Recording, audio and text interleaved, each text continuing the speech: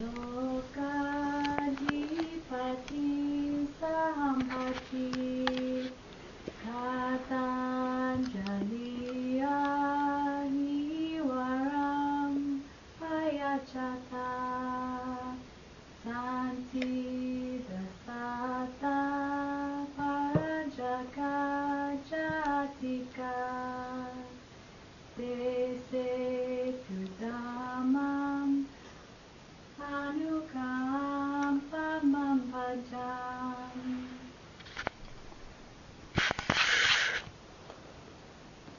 Namo tassa bhagavato arahato samma sambuddhassa. Namo tassa bhagavato arahato samma sambuddhassa. Namo tassa bhagavato arahato samma sambuddhassa.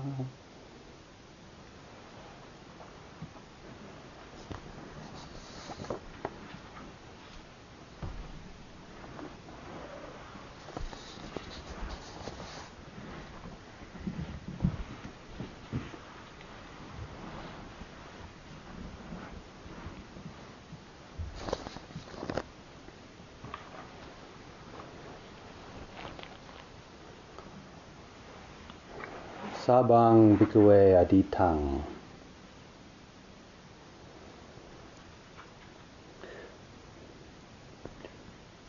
After the Buddha was enlightened, or after he realized the Dhamma completely underneath the Bodhi tree in Bodh Gaya, he spent a period of time, 7 weeks, there, both assessing what had happened, but also in the process of deciding what to do. And the phrase that we do to introduce the Dhamma talk actually comes from that period of time where traditionally, when the Buddha was questioning whether anyone would understand the refined teachings of the Dhamma. Is it worth teaching? Is it worth going through all that effort? And the Brahma god, Sahampati, heard his doubt, heard his little wavering, and immediately popped it down to the human realm and say, please, Venerable Sir, out of compassion, there are beings with little dust in their eyes. For their sake, please teach the Dhamma. So, he considered who would be most appropriate to teach to, who would be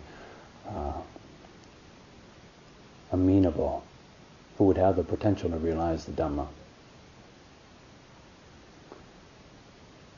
After considering first, he then decided that, well, these 5 former disciples would be a good place to start.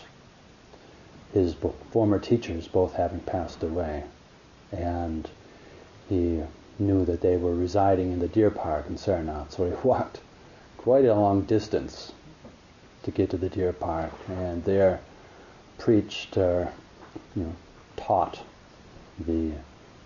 typically the first 2 full Dhamma talks or Dhamma discourses.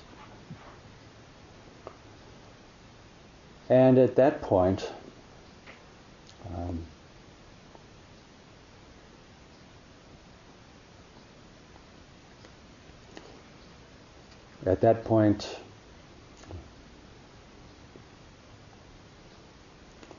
they went wandering a bit more, and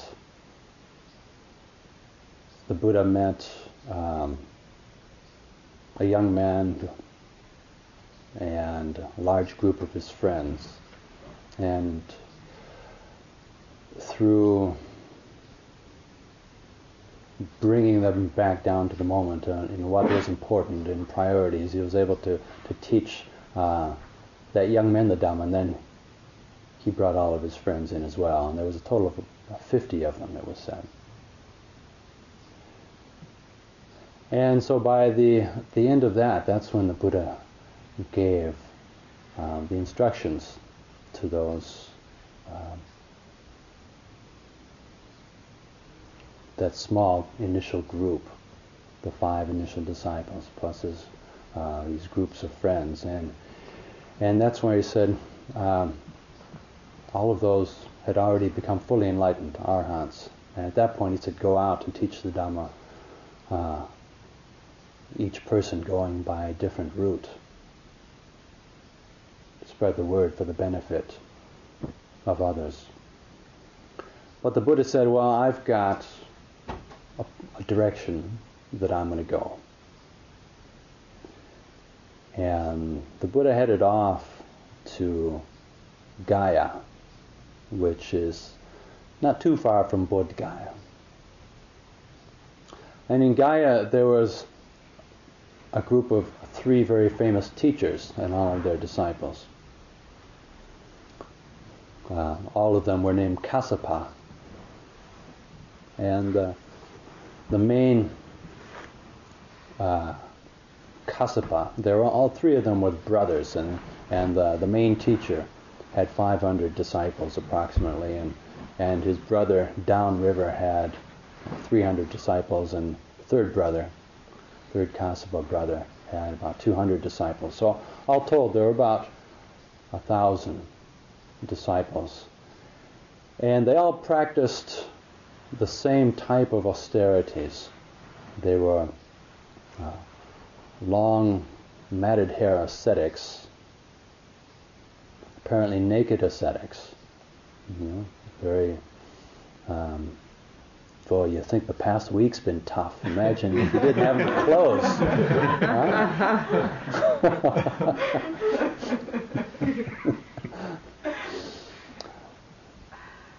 And but apparently they were all men. So all these naked ascetics dwelling together with very long matted hair, and their practice was fire worship. And they had a certain practice that they did, and fire worshipping, I think, had an old history and tradition in ancient India. Probably from the reasons that if you've got a fire going, you stare into it, you can get some pretty good concentration going. And once you start getting some good concentration going, some good samadhi going, then a lot of other things start to fall in place. And so around that, they would start to develop fire rituals, fire gods, and then worshipping the fire gods. So these 1,000 matted hair, naked ascetics were all fire worshippers. And so the Buddha rolled up and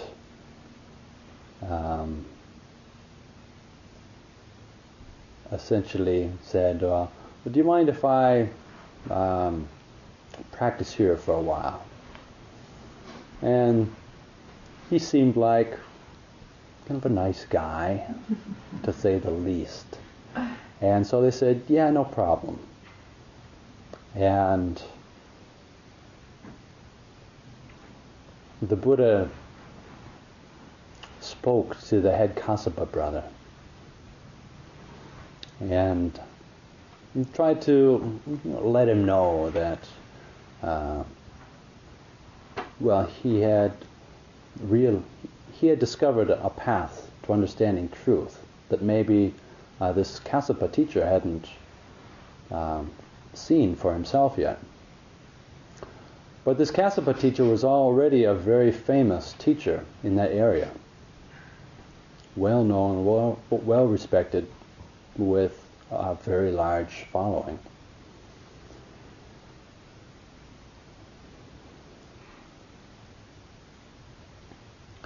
So the Buddha was very patient, being Buddha, and he tried many things to get Kassapa's attention. It's a bit of a long story, but one after another, he did little tricks with psychic powers. And each time, the Kassapa brother, he would say, oh, well, that's pretty impressive, but well, you still don't understand the Dhamma as deeply as I do. And each time the Buddha would think, boy, this Kassapa is a bit thick. How am I going to get through to him? And the Buddha even tried going into the sacred fire chamber. And they say, well, go in there if you want, but it's protected by a naga, serpent. And it's a pretty powerful naga. And he doesn't like other people staying in his fire chamber. Buddha said, I'll deal with it. And so the Buddha went in there, was practicing, and the naga saw that the Buddha was in there. So the naga kind of spewed forth flames to try to singe this bald-headed intruder. And so the Buddha burst forth in flames. And everything the naga did, the Buddha sort of did one step better. And finally the naga had to admit defeat. And during the night, all these other ascetics could see all these flames and heat coming out of the fire chamber, and they thought, oh, that poor ascetic Gotama, he was such a nice guy, but now he's being burnt to a crisp by a naga. But in the morning they were all very surprised, and he came walking out with his bowl, and they said, well, what happened with your confrontation with the naga? And he took his bowl, opened up his lid, and opened it up and said, well, there's your naga. And there was a little snake inside his bowl. And they're like, ah, yes, very impressive. But you're not as enlightened as I am. And if you like stories about psychic powers, this story has a lot of psychic powers in it, and it's related in full in the Vinaya texts. It's also in the suttas.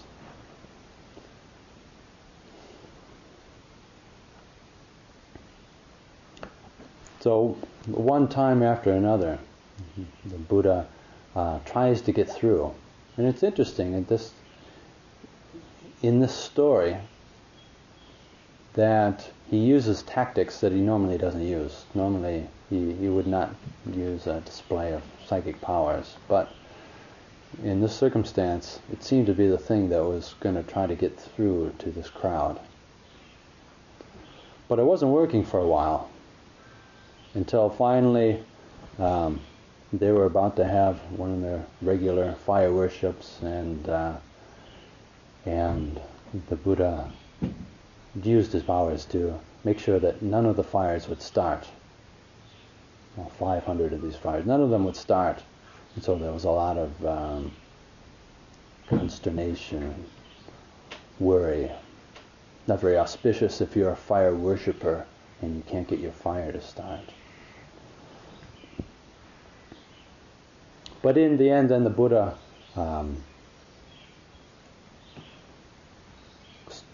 showed them and started their fires. And then finally, Kassapa was coming around. And he said, well,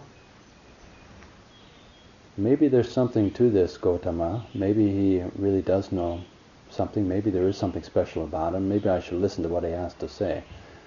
And the Buddha taught him a bit of the Dhamma, and he was very impressed. And then Kassapa went to his followers and said, well, actually I'm kind of inclined to follow the Buddha now. What do you think? And they all said, we've been wanting to do that for a long time now. So they all shaved off their long matted hair and threw it into the river, as well as their accoutrements for the fire worship, threw it into the river. And then it floated downstream and came to the next group of Kassapa, long matted hair, naked ascetics, and they saw the hair floating by, and a bit worried.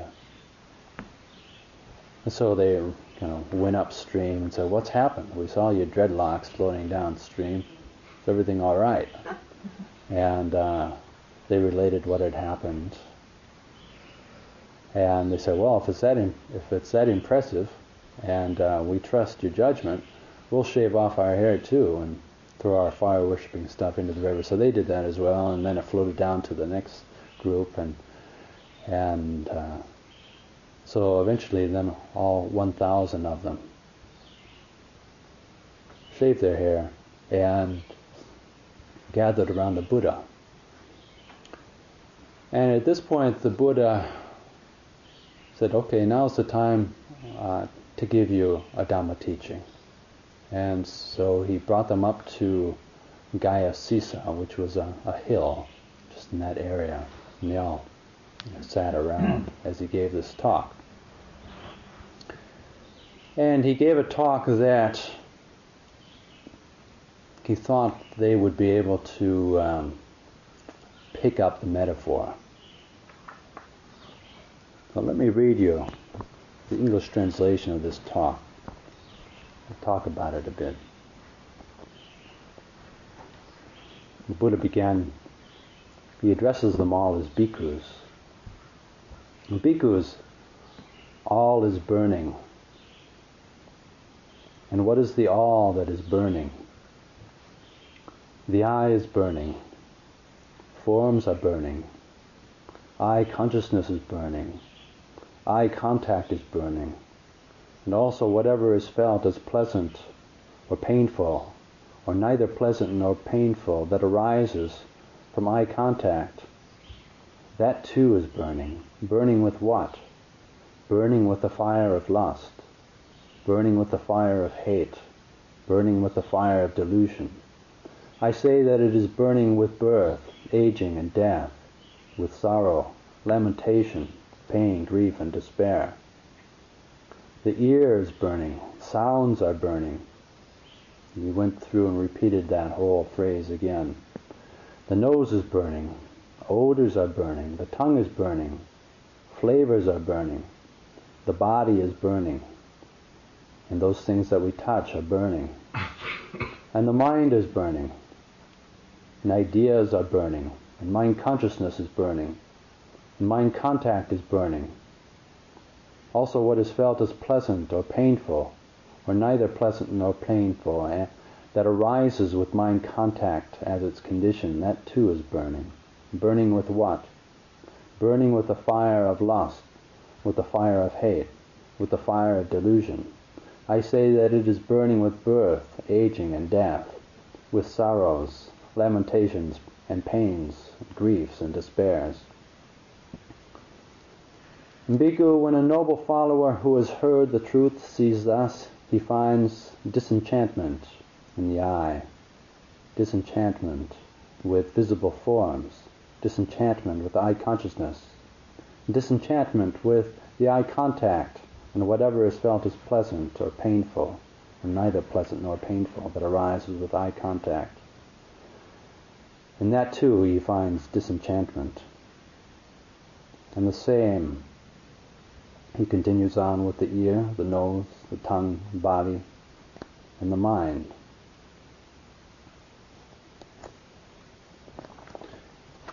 So, I'll stop there for a minute.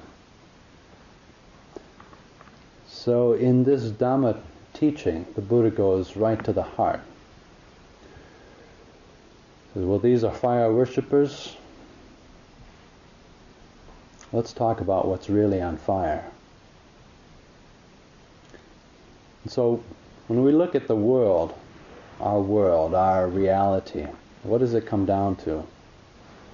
What we see, hear, smell, taste, touch, and cognize. Beyond that, if there is an objective reality, it's very difficult to know what it is, or if there is an objective reality beyond what we individually see, hear, smell, taste, touch, and cognize.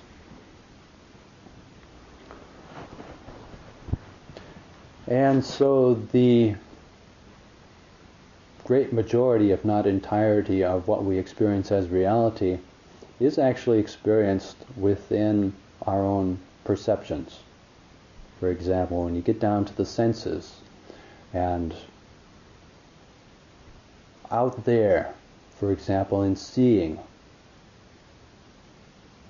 the science tells us that maybe there's just electromagnetic energy, maybe waves, maybe particles, or a combination of the two. And there's not necessarily any color inherent in all of that, or any shape or form. But somehow when it passes through our eyes, and passes through our nervous system, and becomes interpreted somehow in our consciousness, then we get the whole arising of shape and form and color.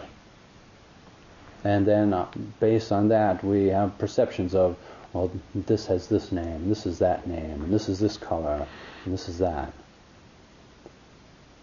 And then we carry it further into, oh, I like this and I don't like that.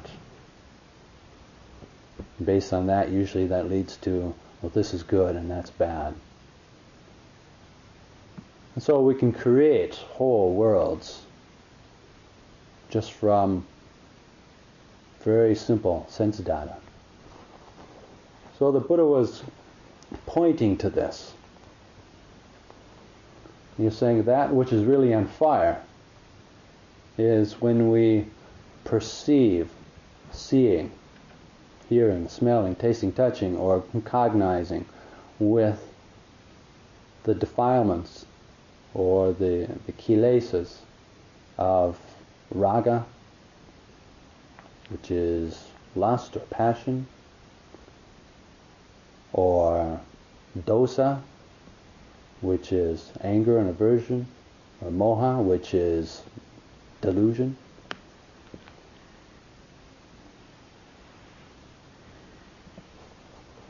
So you can see how, in very simple terms, if we see something,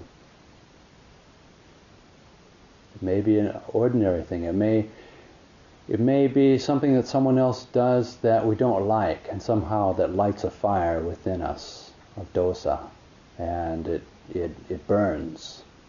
It burns our citta, it burns our heart. Or if we see something that looks very attractive, or someone that looks very attractive, and that can also burn our heart.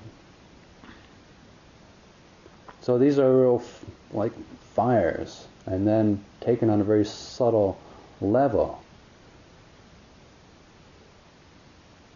Even very ordinary sense contact can be a disturbance to the mind, a disturbance to samadhi. That's why in retreats we try to minimize the amount of sense impingement, just to make it a bit easier for people.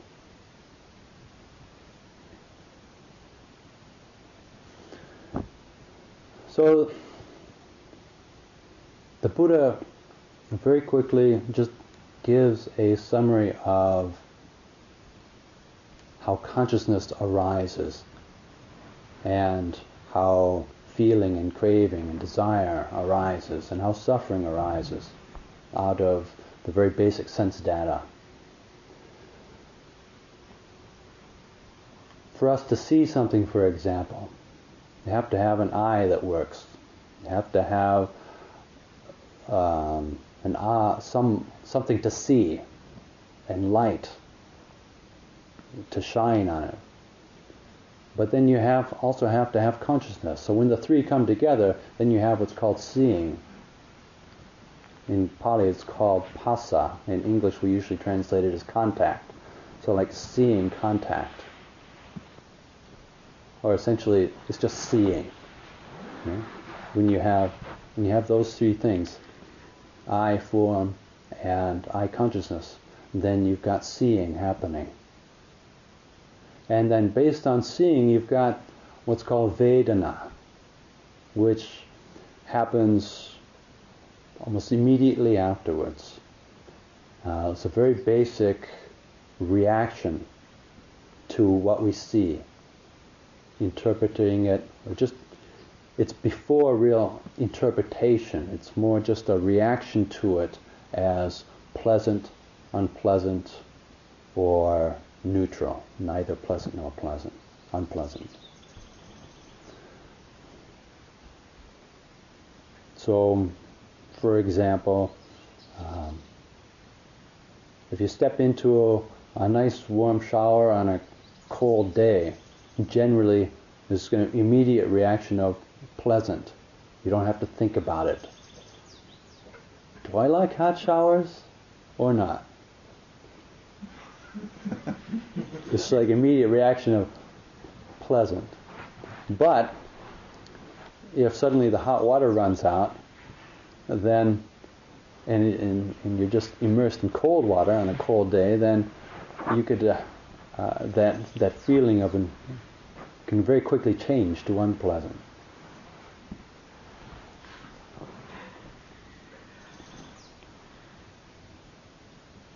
So Vedana is something that happens at all of the sense organs, sense doors. We call them sense media. So Vedana that arises with seeing is then what we interpret either as beautiful or ugly. If we look at something and the immediate reaction is, oh, very pleasant. Okay, very pleasant. And then based further on that, we may get a perception of it as, oh, tree, etc. And then you can have further Vedana arising on that mental contact. Say, oh, I like trees.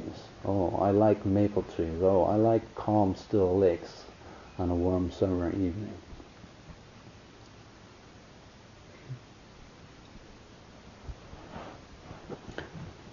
And then with sounds, you get the same process happening. With ear and waves and consciousness averted to that, and then you get hearing, which is the contact. And then based on hearing, you've got either a reaction, a very basic reaction of pleasantness or unpleasantness. Right? I mean, generally, generally a sound like that would be considered unpleasant, especially if you've been sitting meditation for a long time.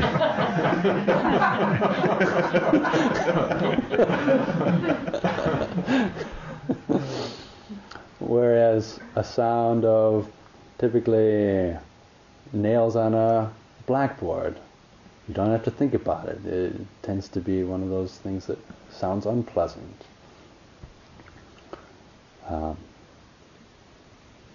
Smells, certain smells are, roses tend to have a good reputation for smells.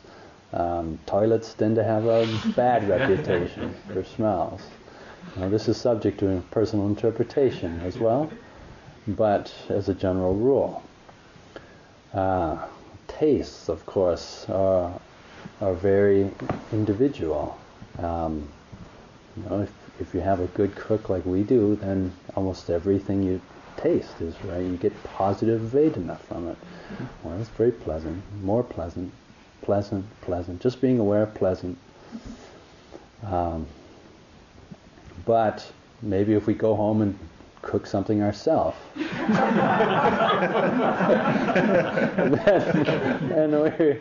we have the feeling of, oh, compared to the retreat, this is unpleasant. Or just comfort and discomfort is basically just Vedana based on the sense contact that we have in our bodies. Right?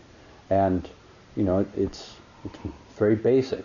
If we're warm enough, if we're warm and dry, it tends to feel comfortable. If we're cold and wet, it tends to feel uncomfortable. If we're sitting in samadhi, it tends to feel comfortable. If someone knocks us on the head, it tends to feel uncomfortable. And this is just very basic Vedana. that comes up. So Vedana is not something which is just physical sensations, right? Physical sensations in Pali, that has one term, that's one thing. And then based on the sensations within the body, and then whether it's considered like pleasant or unpleasant, painful or not, then that's the Vedana that arises from that. And then you have the same thing happening in the mind as well. So the mind is considered the sixth sense, not sixth sense in terms of some sort of intuition, mind reading, kind of esoteric thing, but in a very basic way. The mind tends to act like a sense organ. Thoughts arise. Thoughts or ideas are like external objects, like sounds or sights. And then the mind, the general sphere of the mind, is like the sense organ which is aware of that. And then if there's mind consciousness, the three come together, and then you're aware of a thought or a mood or feeling, something that's happening in your mind. And then when something arises in our mind, there can be a very basic reaction to that, the Vedana of pleasant or unpleasant. And then with each elaboration of thought, the feeling of pleasant or unpleasant might get stronger or weaker or change. As the story rolls on, becomes more and more evolved, then what can start off as a little bit of unpleasant Vedana can rise to a great big unpleasant Vedana, or suddenly switch. Go to pleasant Vedana. Mind's very fickle. So this is what the Buddha outlines first. And whenever you've got sense organs operating and the Vedana arising, then when there's a tendency towards, when there's an experience of pleasant Vedana at any of the sense doors, then there will be a tendency towards wanting to hold on to that. It might not even be conscious, but generally there's a tendency towards, how can I experience more of that? How can I make this last longer? How can I hold on to it? How can I cling to it? Which is already trying to hold and make static something which is not static, because life is just constantly flowing by, one moment after another. And so as soon as we try to hold on to a pleasant moment, it's already too late, it's already past. And we're already kind of living in the past and creating an uncomfortable friction. And on the other side, when we experience unpleasant Vedana at any of the sense doors, there tends to be the tendency to want to push it away out of our existence, not experience it. How can I get away from this? Run away from it, annihilate it, kill it. Right? It might be anything. It might be something as small as a mosquito, or it might be something as big as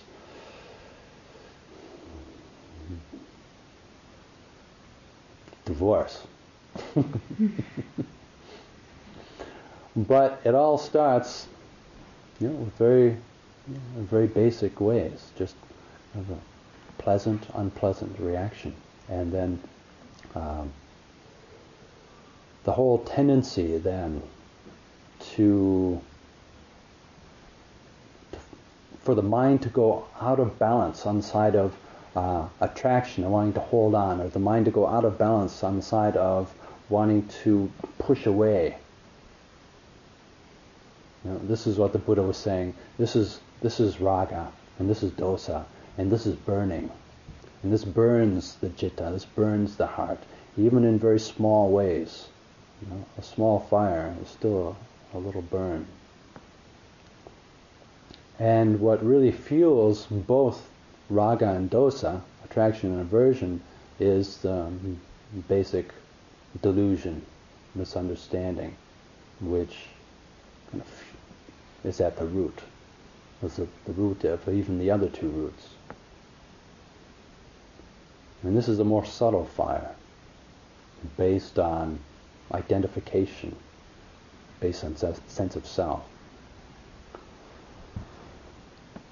So when the fires are not burning, then theoretically everything can just flow very nicely, quietly and peacefully. But when there are fires burning with sense contact, then it's just inevitable. We start to experience the result of fire, which, as the Buddha says, is suffering. Pain, suffering, sorrow, lamentation, pain, grief, and despair.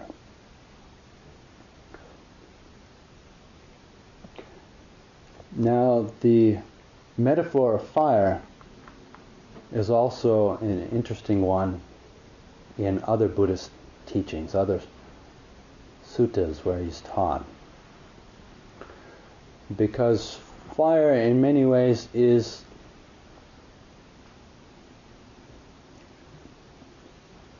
very much like craving. And the word for craving in Pali is also the word for fuel. So like the fuel that you put onto a fire, the fuel that you put into the stove, it's like this, the craving that keeps feeding the fire, that keeps the fire that's burning us going. And then when you take away the fuel, what happens to the fire? If you take away the fuel, or you simply don't give it any more fuel, then the fire starts to die down. It doesn't immediately go out, but it starts to die down. The flames become smaller, the burning becomes less, the heat is less. And then it just goes down to warm embers, and then finally cools completely. Now the word for nibbana has the root of coolness. It is like being cooled. It is like a fire which has been blown out. It means to be extinguished, in the same way you would extinguish a fire. And so this is a metaphor for the whole practice. The craving is the fuel that goes into the fire, creates the fire, keeps it going. The Dharma practice is that which cools the fire. And then when the fire totally goes out, where does the fire go? And this is how the Buddha would respond sometimes when people would ask him, well, what happens after an arhat dies? Well, very difficult to say in a way which the listener would understand and not misconceive it. But the Buddha was very good at similes. And so he would ask, well, what happens to a fire when the flame goes out? You've got a fire going, and then you stop feeding it fuel, the flames go out, and heat dissipates, fire's out completely. Where did the fire go? Did it go north, south, east, west? Did it go into a different realm? Is it latent? What happened to the fire? So in many ways, it's an apt simile for what happens. Say, well, what happens to a person after they become fully enlightened and there's no longer five khandhas operating after the death of a fully enlightened person? Well, like the fire has gone out, the burning has ceased.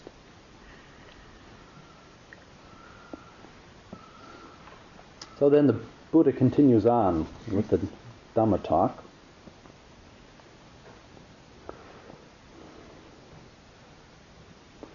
Bhikkhus, when a noble follower who has heard the truth sees thus,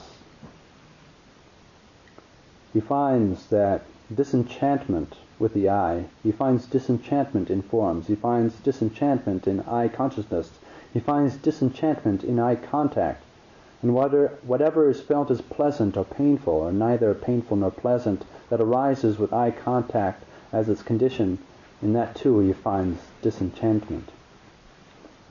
And I think this word disenchantment is a good translation.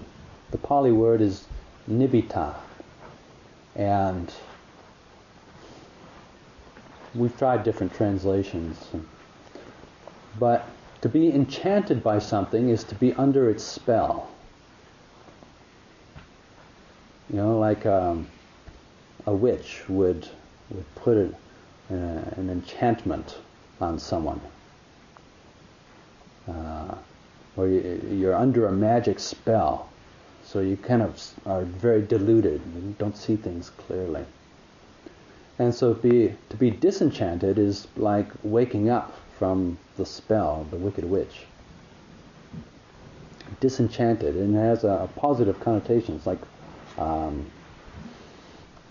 suddenly seeing things as they truly are.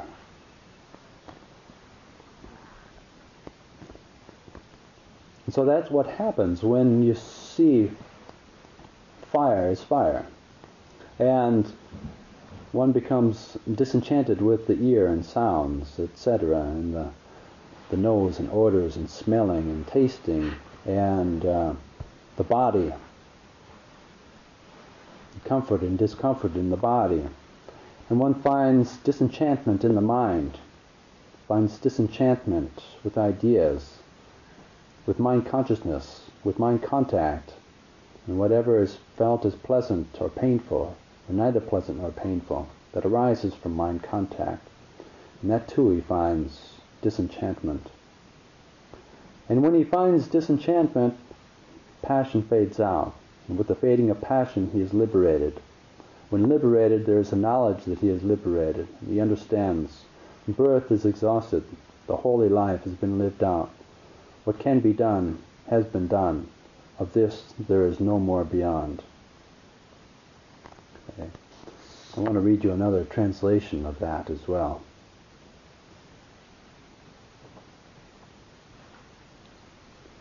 Because this is a phrase which repeats and is heard again and again throughout the suttas. That was one translation. Another one here is, disenchanted, he becomes dispassionate. And through dispassion, he is fully released. And with full release, there is the knowledge fully released. One discerns that birth is ended, the holy life fulfilled. The task is done. There is nothing further for this world. So the first line is Nibbidang virajati.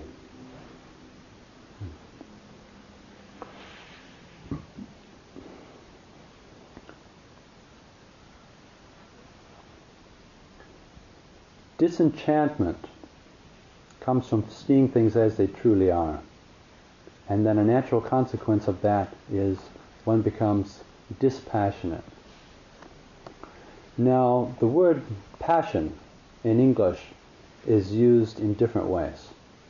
And especially in recent times, the word passion is considered to be a positive thing. It's used in terms of being enthusiastic, motivated, highly motivated, following your heart, follow your passion, wherever that leads, and doing things passionately is a way to try to motivate people to do things.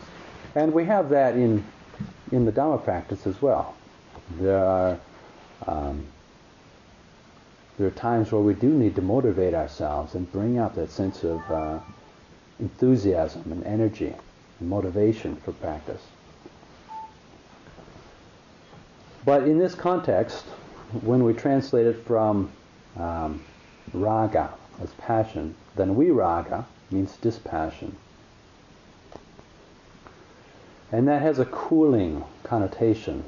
It's like the big flames are going out. And then through dispassion, one is fully released. And it's, I think we were talking about with the flame. If you think of the flame being trapped by the fuel, and then when the flame goes out, it's like it's been released. It's been liberated.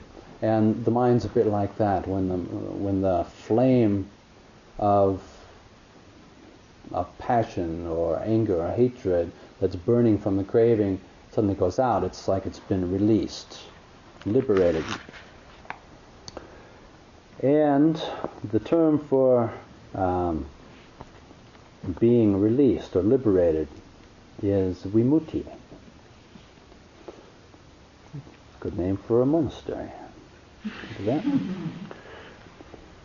Vimuttassaming vimutti jnanang hoti, with full release, with full liberation, then the knowledge arises that one is liberated. It doesn't just happen and then you don't know, you don't realize. Oh, I got enlightened, I didn't even realize it. Shucks.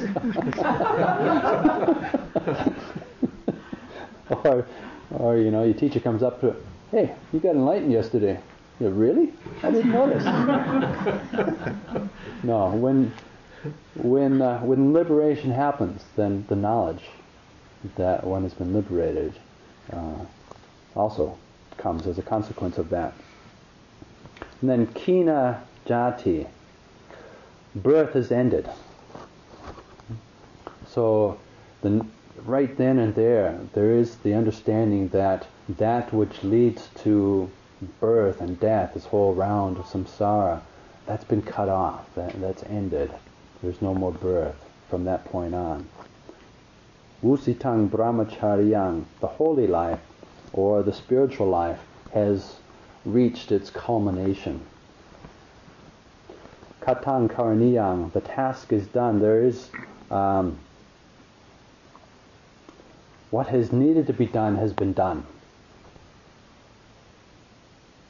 And a lot of spiritual practices like that. It's just this is what needs to be done, and it's just a matter of getting in there and doing it. And when it's finished, then it's like you can look back and say, what needed to be done has been done. And then naparang itatayati para pajanati. There is nothing further for this world, or there is nothing further to do in terms of spiritual practice. That's it. So when one achieves full enlightenment of arhatship, that is the culmination, that is the ultimate. So then, as the Buddha was giving the sermon, giving this Dhamma talk, then one by one, all 1,000 of the listeners went through this process, because as you listen to a Dhamma talk, you can reflect as you go. And the way the Buddha was giving the Dhamma talk, he was doing it in a repetitive way, so that at each of the sense doors, the listeners could reflect, seeing, eye contact, consciousness, Vedana, etc. And raga, dosa, and moha. And with each of the sense organs, then he would go through that and repeat this phrase. And so it was like a guided meditation. And because they had probably a very solid foundation already, they might have had pretty good samadhi already. They might have had pretty good meditation already from their years of spiritual practice. They were clearly all extremely dedicated to be living out there naked in the forest. And around Bodh Gaya in the wintertime in India, it gets pretty cold. So they were all extremely dedicated. So they had a very solid foundation. And so the Buddha didn't need to kind of lead a whole lot up to this. He just gave them the essence of the wisdom teachings. And they understood then very quickly. And so by the end of the talk, all 1,000 of them were fully enlightened arhats.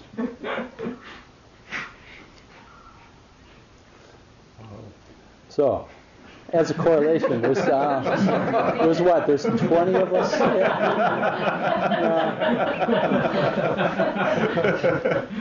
Just with a show of hands. Can we just, it's not bragging because there's no sense of self left, but maybe just with a show of hands, all those who have been fully enlightened in the process of hearing this Dharma talk. Just, okay.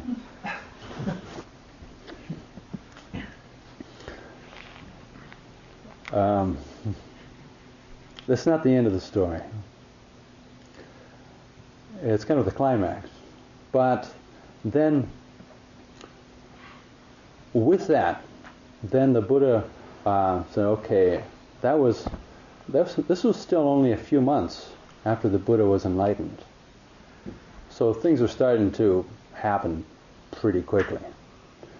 And then he said, okay, well, all of it, let's walk to the capital city of Rajagaha, modern day Rajgir. And so they did. And, there was more than 1,000 of them. Did they get dressed? What's that? Did they get dressed?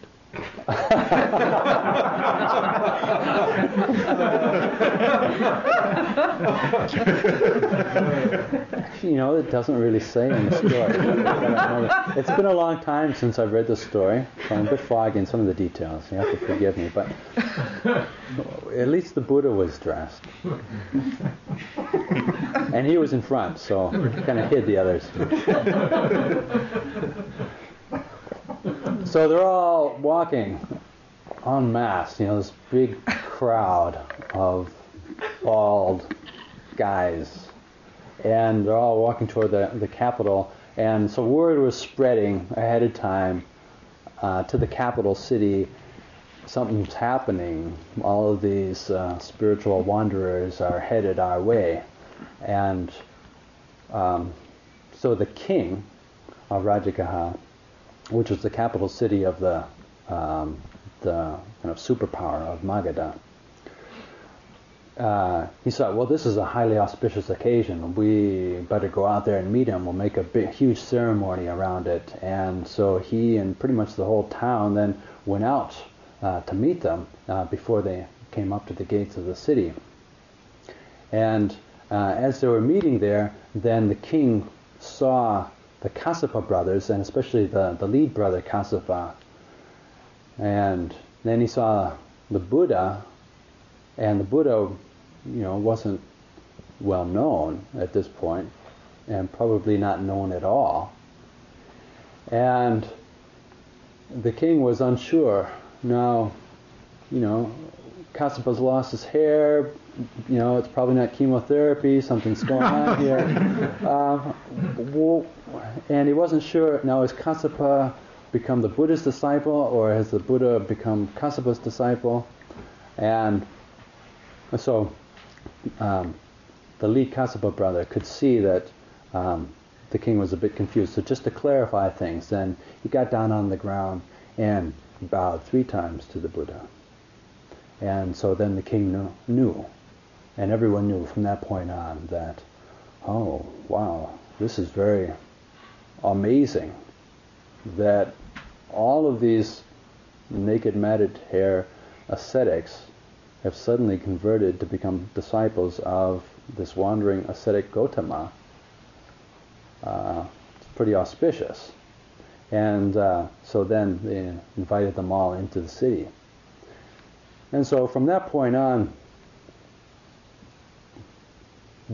the roots of what we call Buddhism really started to to gather some momentum in the Ganges Valley there, and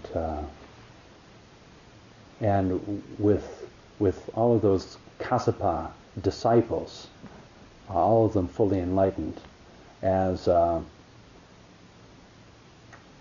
core for the Sangha, then well, first of all, they did great things for the garment industry because you needed to clothe and find robes for all of these 1,000 guys, and so that helped the economy. Second benefit was that they formed the solid core of the Sangha, and then from that point on, each of them individually was qualified to teach the Dhamma and be an example of the Dhamma, and so they then could go off in their separate directions.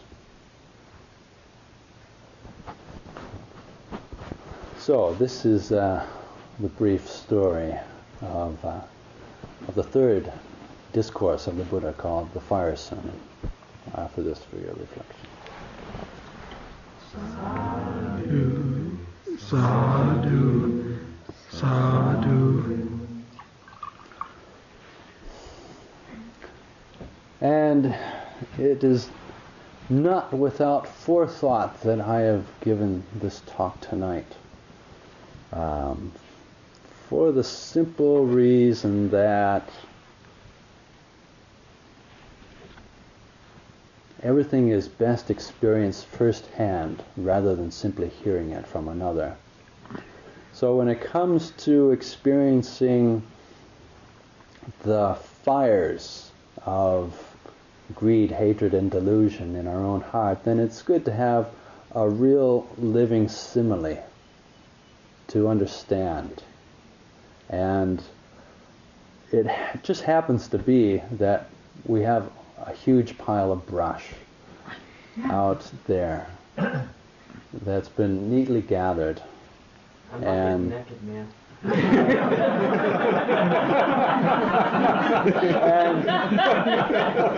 and we have volunteers to play the various parts.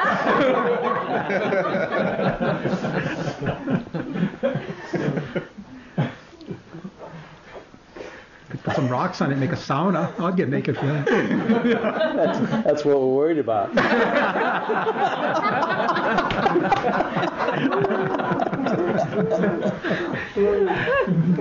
Oh, okay. Now, I thought before we go out there and light that big pile of brush, I thought that it might be a nice way to end this part of the retreat, this formal part of the retreat, the last full day, by, if everyone gets a piece of paper and just write on it something that you want to burn up. Right? Hey, if you want to throw my books on that fire, it's your choice. It's probably the karma that leads to rebirth in hell, but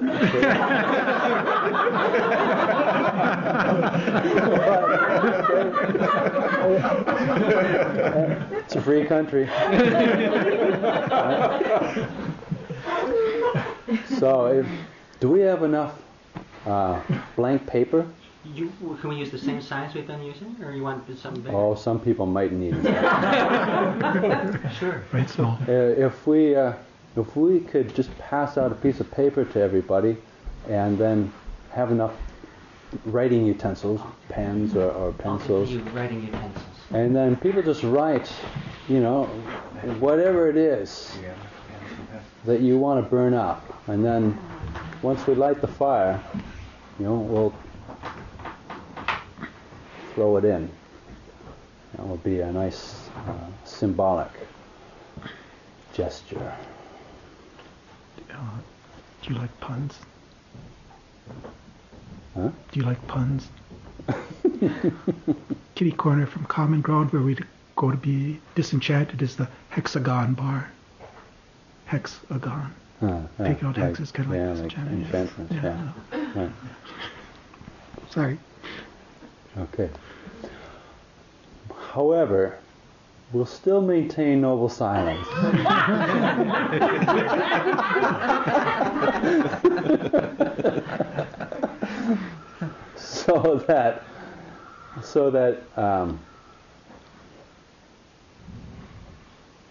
So we can experience the realities of fire worship and why it is conducive to samadhi. And we can also reflect on the metaphor of fire and tanha, craving, as fuel, and the extinguishment of fire and heat, which is nibbana, the ultimate cooling. So even if you'd like to go down and be around the fire, I'd still ask everyone to maintain noble silence all the way through tonight. Tomorrow morning, then, I'd like to start the day an hour later so that we have the wake-up gong happening at 5:30. So if people wish to stay up a bit later, worshipping the fire or reflecting on that or shaving off your dreadlocks, throwing them into the water, then that opportunity's there. But I'd like everyone to keep noble silence until tomorrow morning. After breakfast, we'll come together, and then as a group, in a skillful way, then we'll end noble silence together.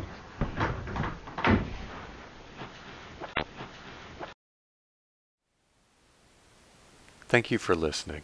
To learn how you can support the teachers and Dharma Seed, please visit dharmaseed.org/donate.